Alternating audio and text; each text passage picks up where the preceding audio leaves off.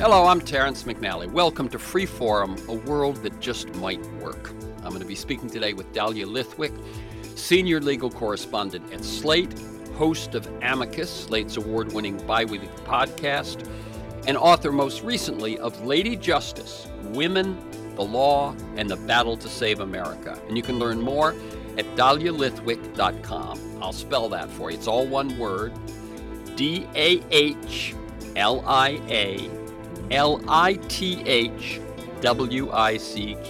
dahlialithwick.com. On Freeform, we explore the lives, the work, the ideas of individuals that I suspect have pieces of the puzzle of a world that just might work. We look at politics, economics, environment, science, health, culture, all based on the belief that I believe we can do better, and I want to find out how. The show streams weekly on the Progressive Voices Network on TuneIn.com, and podcasts are available anytime, anywhere on Apple Podcasts, Spotify, Google Podcasts, most major podcast sites, and at my site, terrencemcnally.net.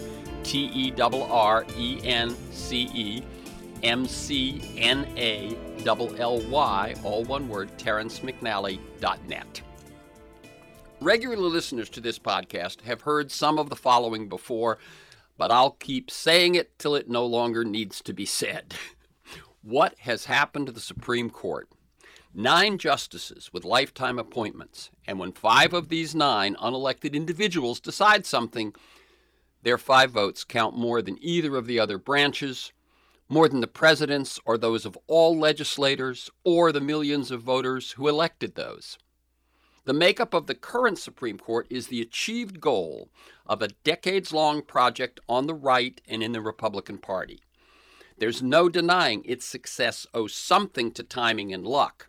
The U.S. holds only one national popular vote, that for president and vice president, and the Republican Party has won that national vote only once since 1988. That's 32 years. Think about that. Yet they've held the presidency 12 of those years, and have held Senate majorities for many of those years, though often receiving millions fewer votes than the Democrats in Senate elections. As a result, they dominate the Supreme Court. Since Nixon, Republicans have appointed 15 justices, Democrats 4. Since Reagan, it's 11-4, and since the 1988 election of Bush Sr., 7-4. A president who lost the popular vote can nominate a justice who is confirmed by a Senate that represents a minority of the population. Brett Kavanaugh, for example, was confirmed by senators representing only 44% of the population. Control of the courts allows Republicans to further tilt the electoral playing field, and waging judicial politics on a tilted playing field allows Republicans to control the courts. Today's court is a powerful and long-lasting tool of minority rule, removing limits to money and dark money in elections through Citizens United, eliminating Section 5 of the Voting Rights Act, their refusal to rule on partisan gerrymandering, the elevation of religious preference over other civil rights, overwhelmingly deciding for business over individuals. All of these overrule the desires of the majority of Americans. Now, I confess this is not always bad. Brown versus Board of Education may not have been the policy of the majority in 1954. But when the current 6-3 court made their series of radical decisions in late June and early July, the most activist 2 weeks in my lifetime, they went against the majority of Americans on church and state, guns, environmental protection, the climate crisis, and women's rights. And they don't shy away from the expectation that they're eager to rewrite the law on LGBTQ rights and contraception. And no matter what any of them professed in their confirmation hearings, they've shown a willingness to reverse precedent. And there are some potential rulings this term that go to the very roots of democracy, how our government functions, and the balance of power between its 3 branches. I believe that sustained minority rule not only produces and prolongs unpopular policies, but that it also weakens and sickens democracy, breeding cynicism, resignation, and the sorts of tribal divisions we now face. I realized in preparing for this conversation that my preoccupation with minority rule has had a big blind spot. I talk about the minority of Republicans, of right-wingers, of authoritarian Christians, of the super wealthy. But given how much of a woman's life has been determined by law and how little women have had to say about those laws for so long, reveals another form of minority rule that not only goes back to the founding but lingers to this day. And I will talk with today's guest, Dahlia Lithwick, about the Supreme Court, its last term, some of the most impactful and potentially troubling cases they're taking on this term, and we will talk about her new book, Lady Justice, which is a celebration of the tireless efforts, the legal ingenuity, and the relentless spirit of a number of women lawyers who worked to hold the line against the Trump administration and whose contributions often went unrecognized at the time. Dahlia Lithwick is the senior legal correspondent at Slate, host of Amicus, Slate's award-winning bi-weekly podcast about the law, and a regular contributor at MSNBC.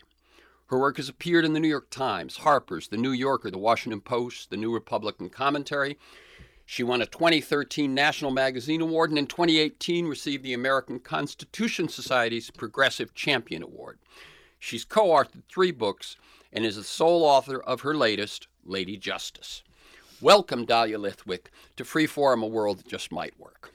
Thank you so much for having me, Terrence. That was a really, really amazing little tee-up of democracy, both broken and working precisely as designed by the framer. Indeed. And let me tell listeners, by the way, that we're recording this on Wednesday, December 21st. Thank you for that. Let me start by saying that I like listeners to get a feel for the people behind the work and the ideas that we talk about here. So can you tell us a bit about how you see your path to the work you do today? And feel free to go way back if you want. Mention mentors, turning points, moments of decision, that sort of thing. Yeah, I mean, I was an English major in college. I loved the printed word, as I'm sure you do, above all things. And after college, went to law school in no small part because in the interregnum between the two, I had worked at the camp in Connecticut that Paul Newman had founded, the Hole in the Wall Gang Camp for children with serious blood diseases and cancers. And then I wrote a book about that experience with 7 of the campers from the camp. And one of the things I realized is that for children with life-threatening issues, a lot of attention was paid to their health problems and almost no attention was paid to the legal problems. So whether it was navigating health insurance, whether it was navigating denial of service, it seemed to me that as much as they needed a doctor, they needed a lawyer. And I went to law school partly, and this is where I do have to name drop Paul Newman because I think that experience changed my life, and partly because Marian Wright Edelman, who had founded the Children's Defense Fund, was very, very much at that time working toward thinking about health insurance and children as something fundamental that had to change. And this was obviously well before the Affordable Care Act, when we were trying to pick our way through this thicket of how to get health services and healthcare services to those who needed them most, and the ways in which the health insurance system was predicated on denial of services.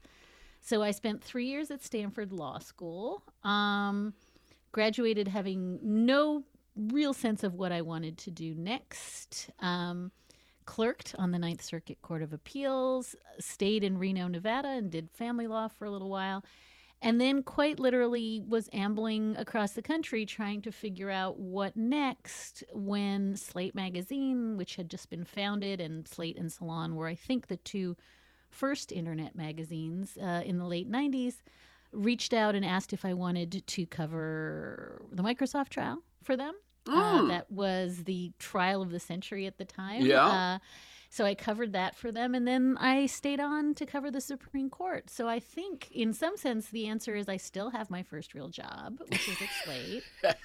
And also that I was so lucky because I came to Supreme Court writing just at the advent of the internet and could therefore cover it in a way that was a little bit different, a little cheekier, a little bit less oracular than some of the reporting around the court. And maybe the last thing I will say is that at some point early in my Supreme Court career, somebody at the press office at the court said to me, "Oh, we refer to you as the barbarian at the gate," because they thought online reporting was going to ruin everything. Right.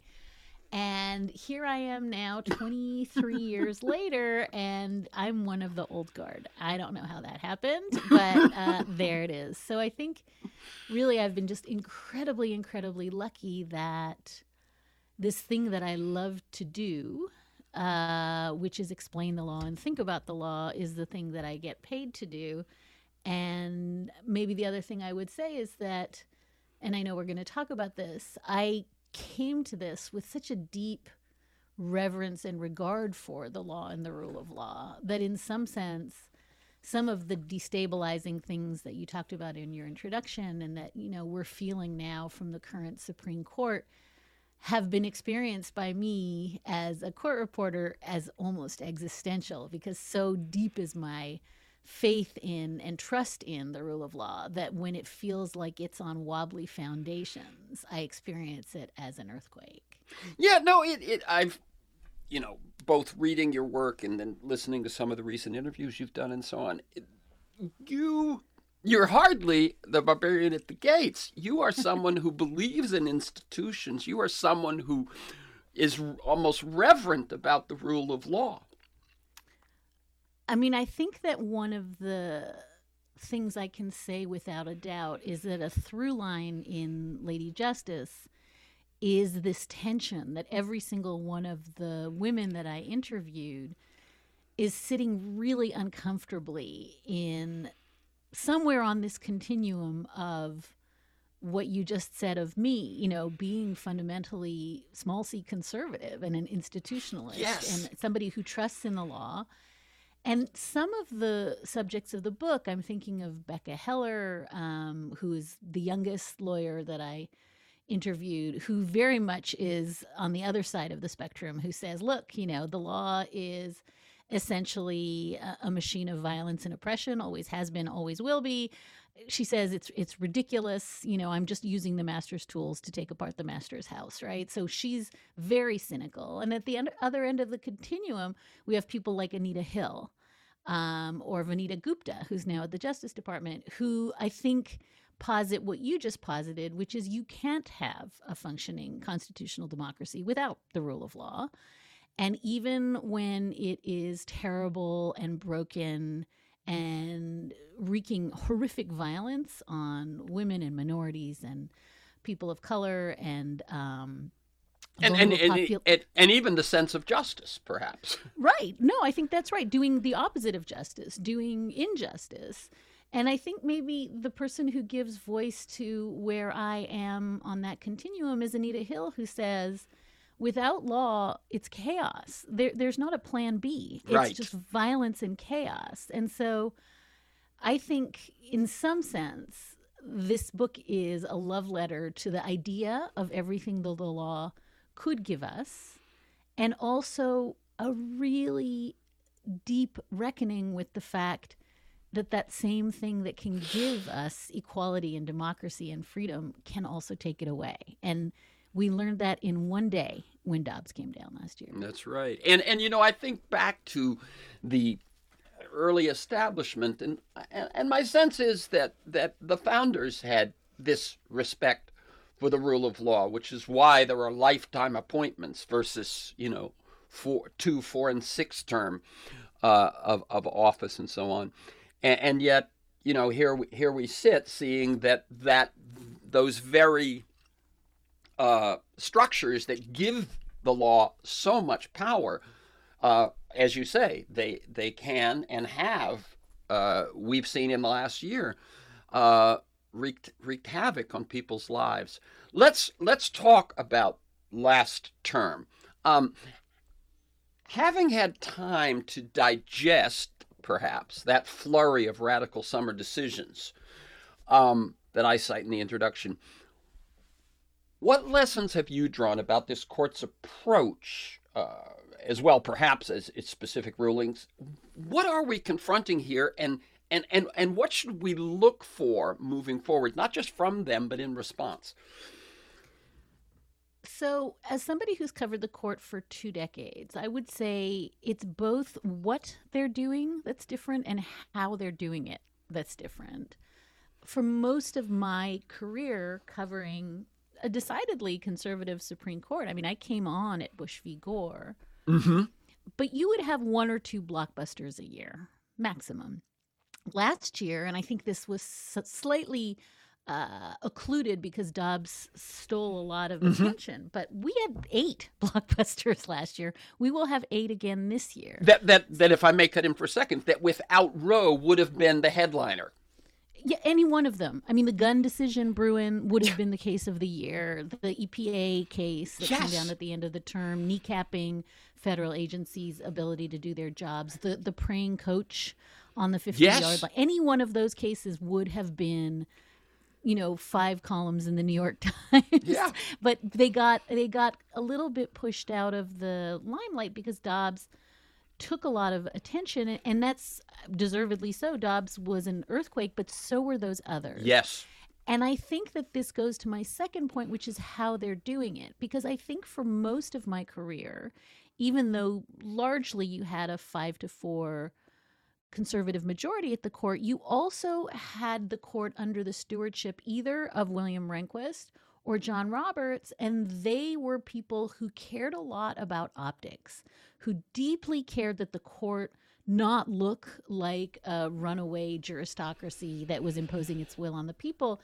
And so there were tricks, there's ways to do big things in small ways. There's, ways to do things incrementally over a series of cases.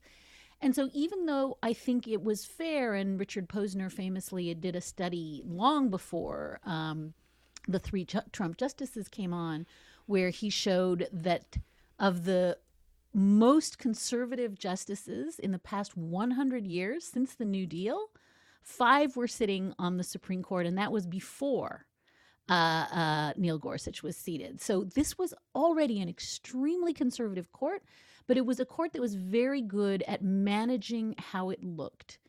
And I think what's changed with the advent of the Amy Coney Barrett era is John Roberts has completely lost control of Yes. the conservative majority. He is now, he's a potted plant in the corner. He can't Yeah. control Right. what the 5 justices to his right do, and he can't control how they do it. And that's why you find him in dissent in, a lot of these big cases, including in Dobbs. He, in principle, has no problem with reversing Roe v. Wade. What he doesn't like is how the court does it. And so I think that latter point is the thing that has been a little bit lost in the discourse, which is it's not just that the court did 6, 7, 8 maximalist big swings, reversed precedent, ignored precedent, created some new test, arrogated power unto itself. All those things happened, but they were also doing stuff on what's called the shadow docket, right? Yes. The emergency docket. Late at night, you get a 3-line order. You don't even know who signed off on it. That's how SB 8, the Texas abortion case, was initially decided. That's how the eviction moratorium was decided. That's how the COVID cases were decided. So it's the doing of big things, sometimes in the dark, sometimes in secret, sometimes without even knowing the vote count. And then, as I said, over and above all that, it's just the bad behavior. So it's Clarence Thomas sitting on January 6 cases, even though his wife is involved.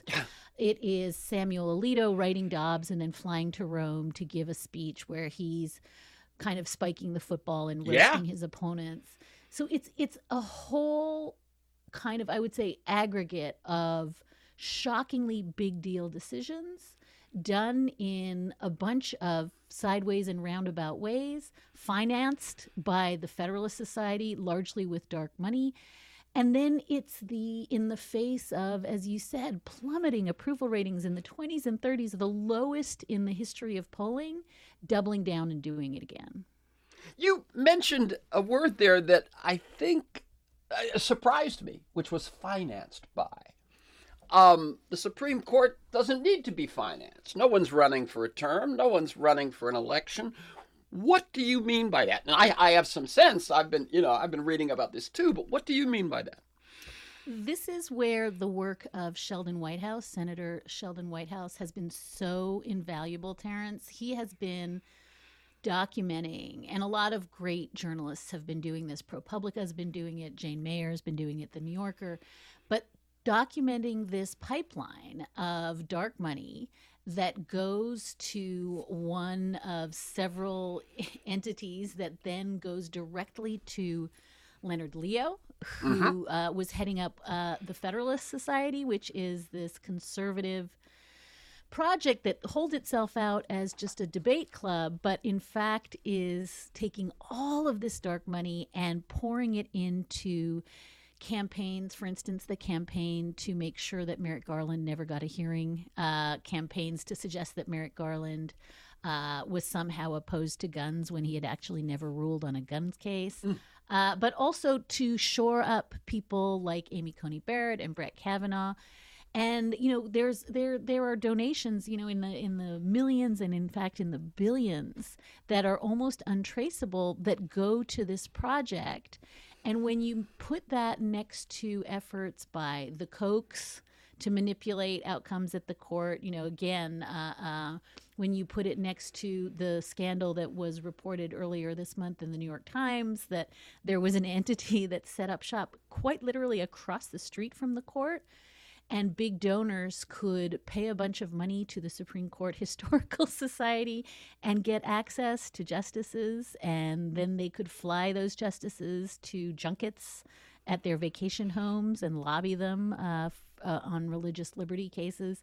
So there's a way in which you're quite right. The court doesn't have a budget, right, by design. Yeah. The Federalist Papers says neither the power of the purse nor the sword. But what they seem to have is this huge, huge bunch of coffers of dark money that are slushing around, that we know this is not a disputed fact, was all purpose towards selecting the Donald Trump justices at the Supreme Court. That was entirely farmed out to the Federalist Society and to the Heritage Foundation and other groups. And there's so much money that was sloshing around to ensure that the right kinds of people were seated on the court to get the right kinds of outcomes. And those are the outcomes you listed at the beginning. That's pro-guns, that's anti-abortion, that's pro-religion, it's pro-big business, it's anti-union, it's anti-regulatory state. So in a sense, all their wishes came true, but it came true in no small part because it was being financed by dark money that was going to direct purposive intercession with the kinds of cases the courts heard and the outcomes of those cases. So it sounds like one of the ways is that it has created the pipeline, and then Donald Trump was the perfect person who had probably no preferences of his own, except that they be pro-business, and then gets the opportunity with the Machiavellian cooperation of McConnell to appoint three. But is there something they're also doing in terms of trying to move the public so that, which doesn't seem to be working because obviously the approval rating's so low, but is there more to it than that it isn't just, because once you've got those three appointments and they're lifetime appointments, you can kind of, say we did it. But they're doing more than that, aren't they? I think there's a couple things. I think you're quite right. There is the crafting of a pipeline of the kinds of judges who will not be, right? The terror was David Souter, right? We don't want anyone who looks like a Republican and then gets on the court and goes weak-kneed. And even Blackmun, right? And Blackmun and Anthony Kennedy. You know, it was a grievous disappointment to the right on abortion, on LGBTQ rights, on religion cases. So they needed to make sure they had someone who would not be the kind of squish that they, by the way, deride John Roberts as that kind of squish. Sure. Because he defected on the Affordable Care Act cases. Right. So I think one thing is to make sure you get someone who is 100% on board. And you're right, this is a lengthy process of making sure that you identify those people, you get them clerkships, you make sure that they have the right jobs and that they're pushed forward when it's time to seat them on the federal bench.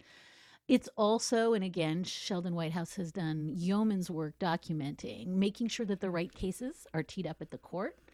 making sure that amicus briefs that appear to right. be neutral briefs are Right. being financed and put forward by the right kinds of people so that the court can rely on those things.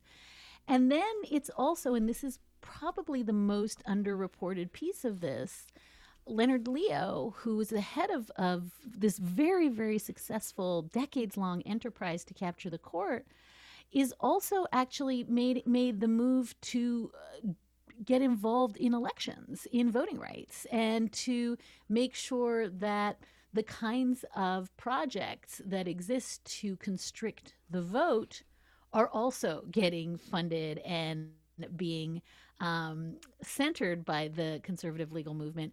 And the reason that's important, that move from doing court packing, right, to make sure that you get conservatives on the court. And by the way, the same project directed towards state Supreme Court. Sure. Where it's very easy to buy and sell a state Supreme Court, as we are They're a seeing. bargain, yes.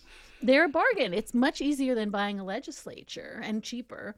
But I think that this important move, which is what do you do when, in spite of all that, the electorate still has its say, and that's when you start moving toward vote suppression, which is a thing that some of these groups are now involved in. Right. And it's when you start moving toward things like the independent state legislature theory, Yeah. which I know we're going to talk We about, will. which is a way of sweeping away the popular will in favor of red state legislatures that can just decide elections on their own kind of steam. So all of these things, I know it sounds like, and Senator Whitehouse is constantly mocked by Ted Cruz and others as being sort of this stringboard theory of, homeland. But it's all actually part of a huge democracy-busting enterprise. And whether the thing that I said at the top, it's minority rule. Yes. And it is, I have this image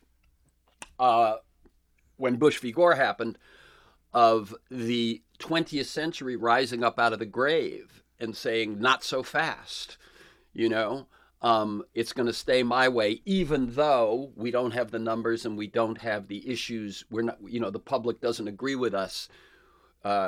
Watch what happens for the next 25 years. And that's what I think we've been living through. Let me ask another thing, and this has gotten sort of into a direction that I hadn't realized we'd spend as much time on, but that I'm glad we are because I don't hear about it much.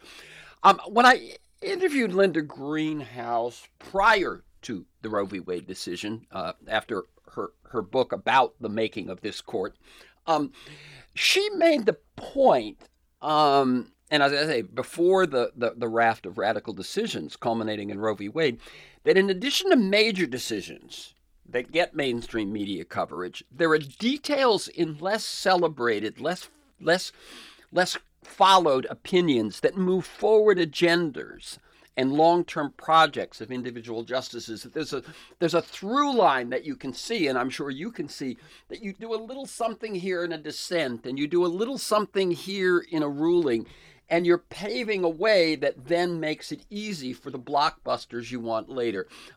That's something else that is very true of this court, isn't it? And affects a couple of the rulings that are going to come this year: Merrill versus Milligan and Moore versus Harper, and also 303 Creative LLC. But take it from there.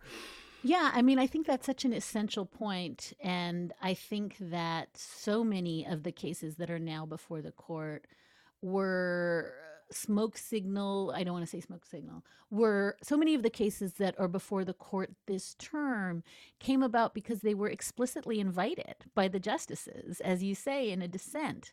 So when a justice drops a footnote in a dissent and says, boy, it would be a shame if this kind of plaintiff came to the court next and made the, which is, as you said, 303 Creative, and that's the case that has to do with the web designer in Colorado who says, I don't make websites, to be clear, but I want to.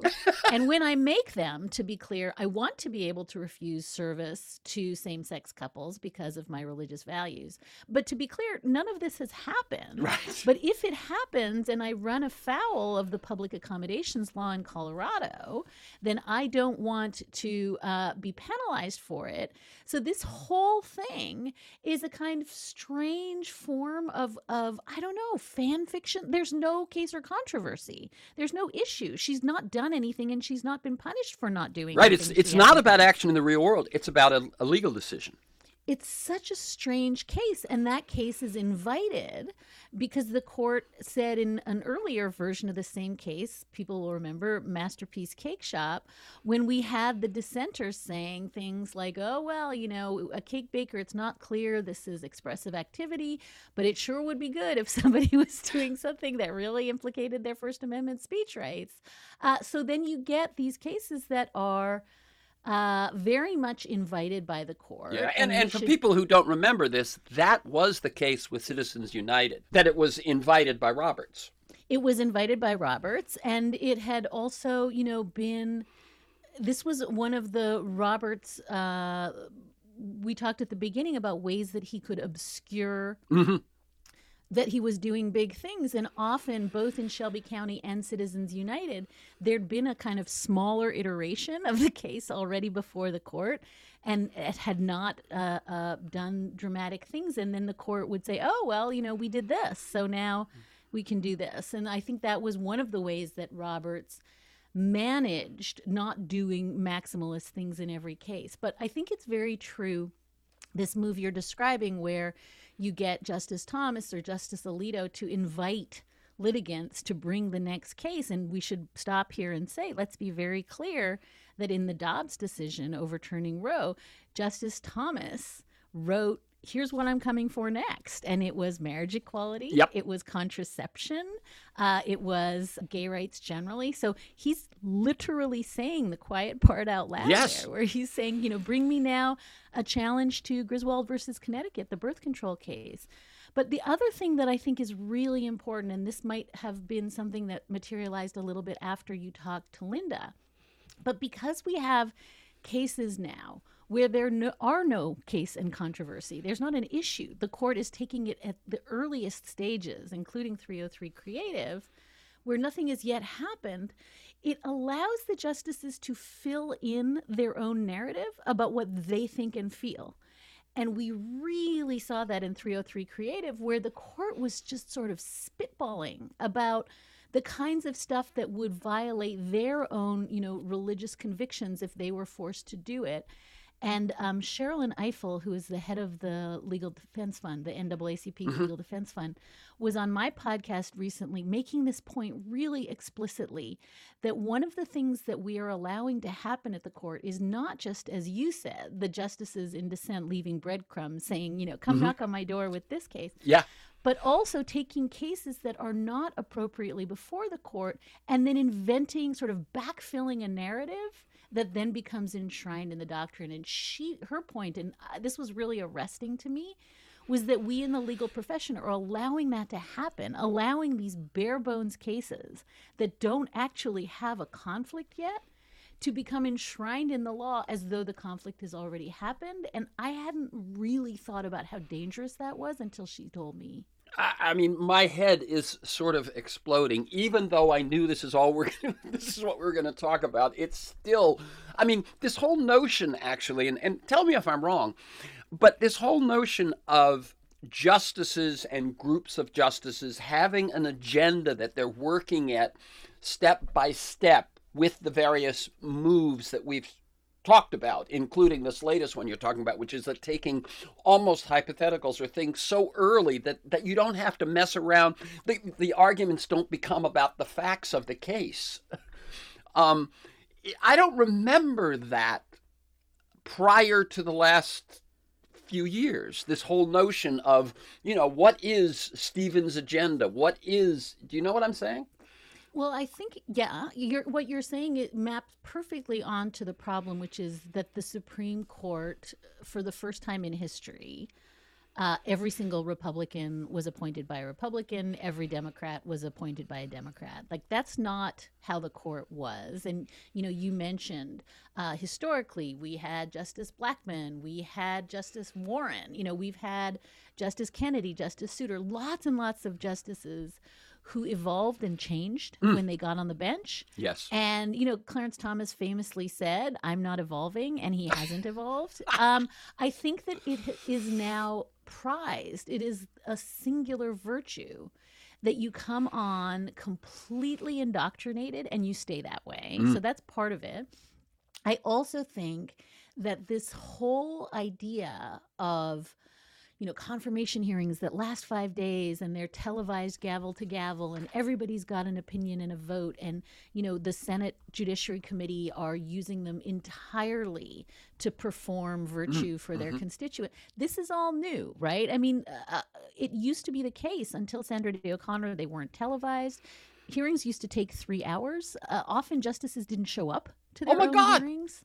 Yeah, most justices didn't. I mean, it was just done in 2 hours pro forma. There wasn't this, deep pledging of public fealty to your team that is now every single hearing is that. And so I think it's a little bit of a cart horse question, and I can't precisely say that the deep politicization and polarization and the money that is poured into confirmation hearings in the 20th century, the late 20th century, is what so corroded the court, or whether the court was always going to become, and this goes back to the famous Lewis Powell memo, that he wrote when he was still a lawyer for big business about capturing the court long before he was seated on the court. So whether it is that the court was seen as the crown jewel in a political system, or that the political system turned, the court into some sort of pale shadow of what it was.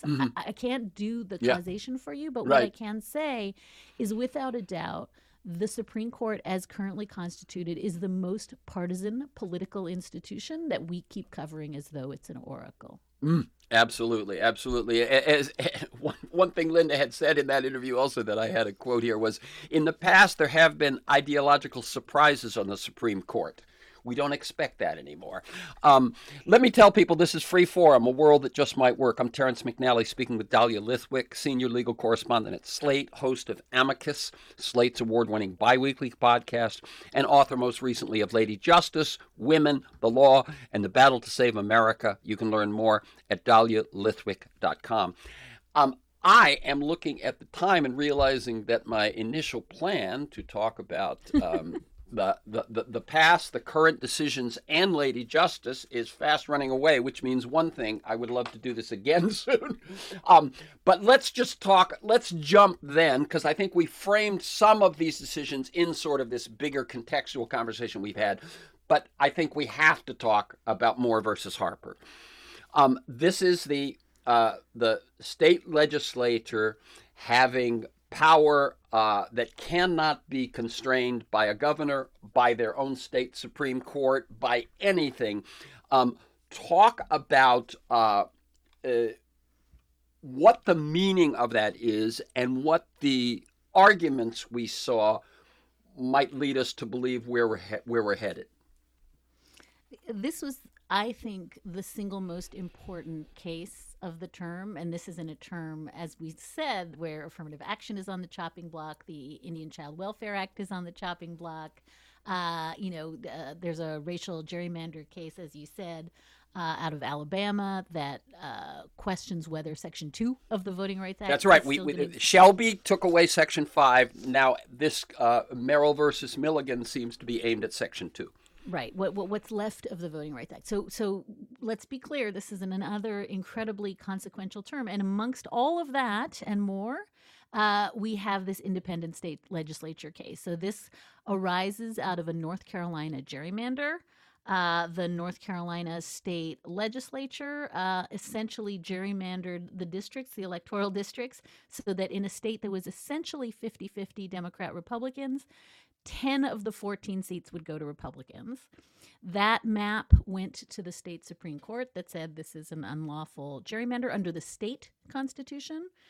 And rather than redraw the map, the legislature raced this case to the Supreme Court under this theory, the independent state legislature theory, that the state courts, the state Supreme Court, violates the federal constitution when it interprets the state statutes to pass on election procedures. So essentially, they are saying that state legislatures have what's known as plenary, which means absolutely unfettered power to set every aspect of state election law. That can include not just blessing a gerrymander, it can include shutting polling places on Sunday, doing away with mail-in voting, whatever it wants to do to suppress the vote and to enshrine its own legislative dominance, and that no state Supreme Court can review that under the state constitution. And let me ask a quick question. And they draw on, as my understanding, a line in the federal constitution to from which they take all of this as the meaning of that line, correct? That's exactly right. They are drawing on the Elections Clause, which says that the states shall determine the time, place, and manner of congressional elections.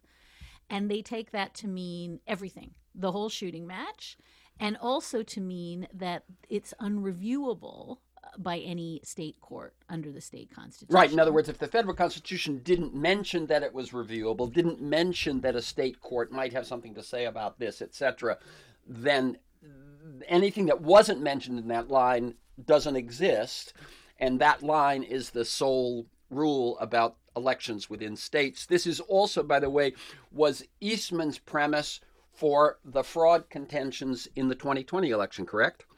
Yeah, so there's two places in the federal constitution. One we just talked about, which is the Elections Clause. The other is the Presidential Electors Clause. Right. And that is the clause you're talking about. That's the one where John Eastman and Donald Trump were calling around to Georgia and Pennsylvania and saying, we don't care who the electors are, who are lawfully seated, just make up a slate of fake electors, because state legislatures have, again, unfettered control over who that is. So you can just hand us a page. It doesn't matter who's on it. So that second thing, the Presidential Electors Clause, was actually not an issue in Moore v. Harper, because this really was just about this North Carolina gerrymander. Right. But you're exactly right that the principle, if it is in fact the case that the federal constitution gives plenary power for legislatures to do whatever they want in the realm of elections, it is absolutely the case that the thing that John Eastman was convinced he could do and that Donald Trump could lawfully do, which is call Georgia and say, just give me a couple thousand more votes, or just hand me a list of fake electors. It doesn't matter because the legislature determines that. You're exactly right that the 2024 election, if it was conducted under that theory of independent state legislatures, Donald Trump would have won. Right. Now, you said 2024, and I think if it was a Freudian slip, it actually says that depending on how the Supreme Court rules on Moore versus Harper, that scary scenario actually would be the case in 2024. That's exactly what I'm saying. I'm saying it could not have happened in 2020, which is why Michael Luttig and Vice President Pence and everybody who actually understood the Constitution said this is a fanciful notion that's never been tried. But 2024, because if the track is laid to make it constitutional and lawful, then I fear that presidential candidate Donald Trump in 2024 asking for the same things could get them if the Supreme Court blesses the idea of this doctrine. Okay. That's the scary one. That's the scariest one. And some people seem to think, and I don't quite understand this, so clarify this for me, that if the state legislatures got this ruling in their favor, that it might mean they could do anything. It seems to me that the points they're drawing from the federal Constitution refer only to elections. I think that because it's the time, place, and manner of elections, I think that the argument is it doesn't stop at gerrymanders. It could include vast vote suppression. It could include shortening the period. But only election-related things. It doesn't mean the state legislature could do something about guns or something about labor. No. It is clearly rooted in the elections clauses, so I think you're right. Yeah. I would also say one other thing. One thing that was conceded very quickly by the lawyers for North Carolina at oral argument in this case was that one of the sort of maximalist scare scenarios, which is that there's nothing a governor could do, that that this plenary power includes that governor has no check. They conceded that's not correct. Oh. So there were scary versions of this, up to and including, as you say, whether you could really. It could implicate ballots, slates of fake electors. That stuff, I think, was not on the table at argument, and the North Carolina lawyer backed off some of the truly wackadoo stuff that we were afraid of. But I think this is maybe a good place to go back to your original framing, which is we are now in this strange posture when if the court doesn't do the 10 out of 10, they only do the 8 out of 10, we all think they've taken a moderate position. This doctrine is insane. It has no historical rooting, no textual rooting. I hear what you're saying, yes. Oh, look, they didn't do Armageddon. They just did, yeah. And they get credit for it. The other thing I was thinking as you were speaking, Dahlia, was that as we've seen in so many other contexts, this would just be a step, and that crazier step would show up a year or two from now. I think that's the fear. The fear is once the court signs off on this, it really does open the door for the maximalist thing in 2 years. And again, a lot of what is scary about, we talked about the fact that in a lot of these cases, there's no record, there's no trial record. One of the things Sherilyn Ifill mentioned in my conversation with her was that in the affirmative action cases, there was no trial record of discrimination against Asian students, and the justices kept insisting it was in the record when it wasn't, right? So making up your own facts. Wow. But one of the things that is really scary, in addition to making up your own facts, is that the place that is cited for the principle that there is an independent state legislature theory is a Rehnquist opinion from Bush v. Gore that got 2 other votes. It is not the majority opinion of Bush v. Gore. It is not the holding of the case. It was Rehnquist writing for himself, Clarence Thomas, and Antonin Scalia. And that whimsical idea that he floated, hey, maybe, state legislatures do have unreviewable, unchecked power, with its 3 votes, is now held out as though it's the law. Oh my God! And so when we're talking about the slippage that we're seeing, and we've checked a bunch of it, one piece of slippage is to continue to cite to that as though it is a principled ruling of the court, rather than a minority opinion that only got 2 votes. Right, which goes back to some of that stuff we've talked about in the middle of this conversation of that there's a plan here that unless you're following it really closely, you might not see. Let me just say one other thing and then we'll get to the book. That I one or two other things that I see in the way that they are ruling is that this willingness to overturn precedent in case after case. The EPA case, Roe, it would be the case in the Students for Fair Admission versus Harvard, et cetera. That's happened in the past, but that it just is kind of a rule of the way they go about things is new, isn't it? Yeah, I think, and you made this point in your introduction, and it's really important, right? Brown was an overturning of precedent, yep. Right? So was Obergefell, the marriage equality case, explicitly said, we were wrong in our earlier holdings about LGBTQ rights, and we were wrong and we're getting it right. So we have to be really careful when we say the court needs to hew to precedent at all times. That's clearly wrong. That's why we have a court. But there are explicit rules that guide how the court should deal with precedent. And there's a whole bunch of sort of boxes you tick. And, the boxes include, how old the case is and whether the public has what's called a reliance interest in it, right? Whether the public has come to believe that their own sense of their ordered lives and dignity relies on that holding. what was interesting in the cases where the court either expressly overturned precedent like it did in Dobbs, or sort of kicked the legs out of precedent and stepped around it the way they did in some of the religion cases, is the complete cavalier refusal to really do anything but pay lip service to that. And so the best example I can give is, for 50 years, millions and millions of people have organized their reproductive lives around the right to an abortion and their economic lives. And Justice Alito just makes short work of it in Dobbs. He gives it like a sentence, right? He just doesn't care that there is a reliance interest. It's not material to him. And so I think one of the things that, in addition to the claim, which is correct, that this is the first time ever that the court overturns precedent in order to constrict rather than provide more rights to people. So that's one thing. But the other thing is the absolute unwillingness to look at the actual harms caused. Mm-hmm. And that is different. And so I think that there's it's not just the sort of cavalier, and also I guess I would say this about Dobbs and precedent, and this again goes to your initial really elegant framing of the court as an engine of minority rule. But Justice Alito, who gleefully writes, women are not without electoral power. Like, you can go to the ballot box and fix this, is the same Justice Alito who's dismantling the Voting Rights Act.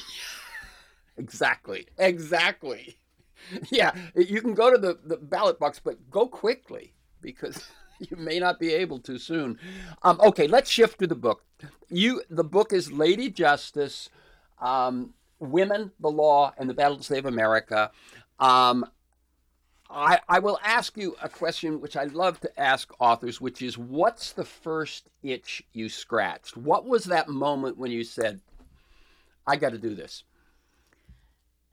I was really worried in the last few years of the Obama administration, the beginning of the Trump administration, about the hagiography around Ruth Bader Ginsburg. I felt that it very much got in the way of meaningful activism, that it's just not enough to get a tote bag and the earrings and think that you are doing social justice work. And that Ruth Bader Ginsburg herself, and I was lucky enough, Terrence, to get the last in-person interview with her at the Supreme Court right before it closed for COVID. And she, in every interview, every interaction I had with her, would be at pains to say, I stand on the shoulders of all these people whose names you do not know. And then she would reel them off. And by the way, one of them was Pauli Murray, who's the subject of the introduction of the book, because Pauli Murray is a social justice, gender justice warrior, racial justice warrior, who nobody's ever heard of. And so I think the itch that I was scratching a little bit was when everybody sort of fell into mourning after Justice Ginsburg died. And to be sure, she paved the way for everything in terms of gender freedom and equality in the United States. But she did so with an army. Mm-hmm. And she was mindful of that. And so I wanted to think about the fact that what I call these Ruth Baby Ginsburgs are all around us, everywhere, doing exactly what she did at the ACLU Women's Rights Project and what she later did at the court. And that to import all of our hopes and dreams into one person who's going to save us while we buy the tote bag is not, in fact, the work of democracy.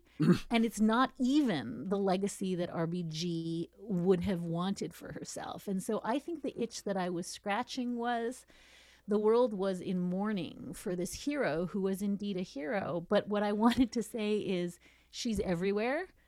She's working on, democracy reform. She's knocking on doors. She's postcarding. She is, getting abortion on the ballot in Michigan. And to try to make an argument that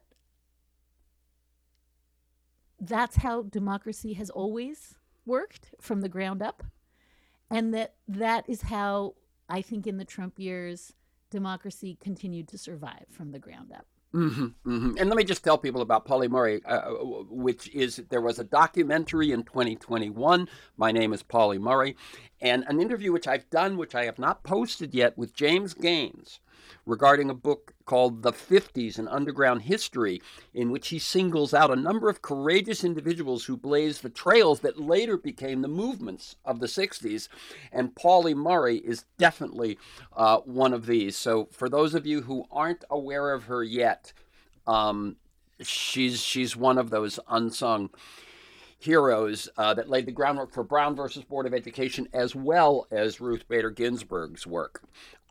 Since we have really about 2 minutes left for you, and as I said, I would love to get you back and go deeper into this stuff, but I'll instead of me asking questions, just what do you want people to realize they'll get when they look into this book?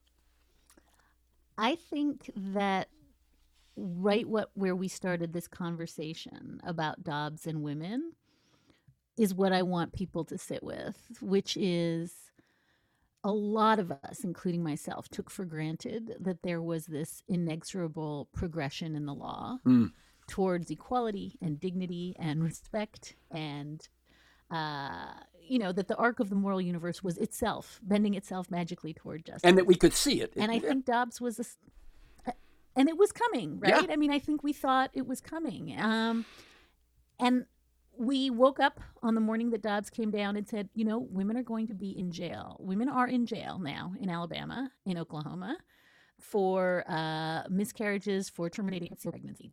The same machinery of the law that was supposed to make us equal is making us now powerless and vulnerable. And what I want people to realize is how thin that seam is between those two things, that you can blink.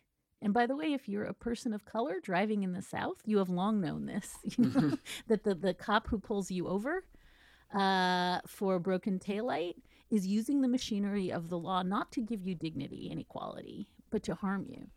And what I want to say is that is not in the hands of RBG or the Supreme Court or Joe Biden. That is in our hands. It has ever been thus, that the law is both a weapon and a tool. And I think the women in this book, for me, blaze a trail toward using it as a tool of justice, with all the ambivalence you and I talked about at the beginning, but understanding there's no plan B. Plan B is the army. Right. And so I think we have to buy in. We have to buy into all the ways. And it's not just winning court cases. It's fixing democracy. It's fixing the Senate. It's doing away with the Electoral College. It's a lot. But I think that if we buy into the idea that we have a role to play in making sure that the machinery of law is not weaponized to hurt people, but weaponized to give us dignity and equality, I think we could see the end of the moral arc of the moral universe at a better place and not a worse place. And one other thing I've heard you say is and recognize our victories, recognize the little triumphs along the way as we move this forward. Absolutely. We forget. And one of the reasons it's fun to talk about the book is that people will then say, God, I forgot how awful the travel ban was. Like, oh my God, Yes. There was a guy who was tracking the menstrual cycles of girls in, migrant detention shelters in Texas. God, I've repressed all this. It was awful. But those people were vanquished. And that's because lawyers did, the Nazis and white supremacists who marched in my hometown of Charlottesville, vanquished in a court. And that didn't just happen. That happened because these gladiators did it, and they won a lot. And I think we should celebrate that too. Very good. This has gone so quickly, and there's so much, to talk about, and so much, because as we set up at the start, and as has been threaded through this completely, this is right now, to some extent, this is where the rubber meets the road. And people have to pay attention, and they hopefully pay attention with an eye towards claiming the victories and fighting the fight. Again, the book is Lady Justice, Women, the Law, and the Battle to Save America. You can learn more at DahliaLithwick.com, DahliaLithwick, all one word, DahliaLithwick.com. For this conversation and many other interviews and articles, to join me in pursuit of a world that just might work, go to TerenceMcNally.net, TerenceMcNally.net, or aworldthatjustmightwork.com. They're the same website. If you want to receive a weekly email telling you who's going to be on, what we're going to talk about, and usually links to 10 or 15 articles that flesh out the conversation, you can email me at temcnally@mac.com, temcnally@mac.com, or you can sign up at my site. You can also sign up at most major podcast sites to subscribe to the podcast. Apple Podcasts, Spotify, Google Podcasts, etc. And there you'll find archives that include Michael Lewis, Naomi Klein, Bill McKibben, Van Jones, Connie Rice, Greg Boyle, George Packer. You can also follow me on Twitter at McNally Terrence. Thanks to Keanu Williams in productions, George Vasilopoulos at Progressive Voices, and most of all you, my listeners, please share this podcast widely. And finally, thank you, Dahlia Lithwick, and keep up your good work. Thank you so much for having me, and I wish you a happy and democratic and well-functioning 2023. You too. Thank you, Dahlia.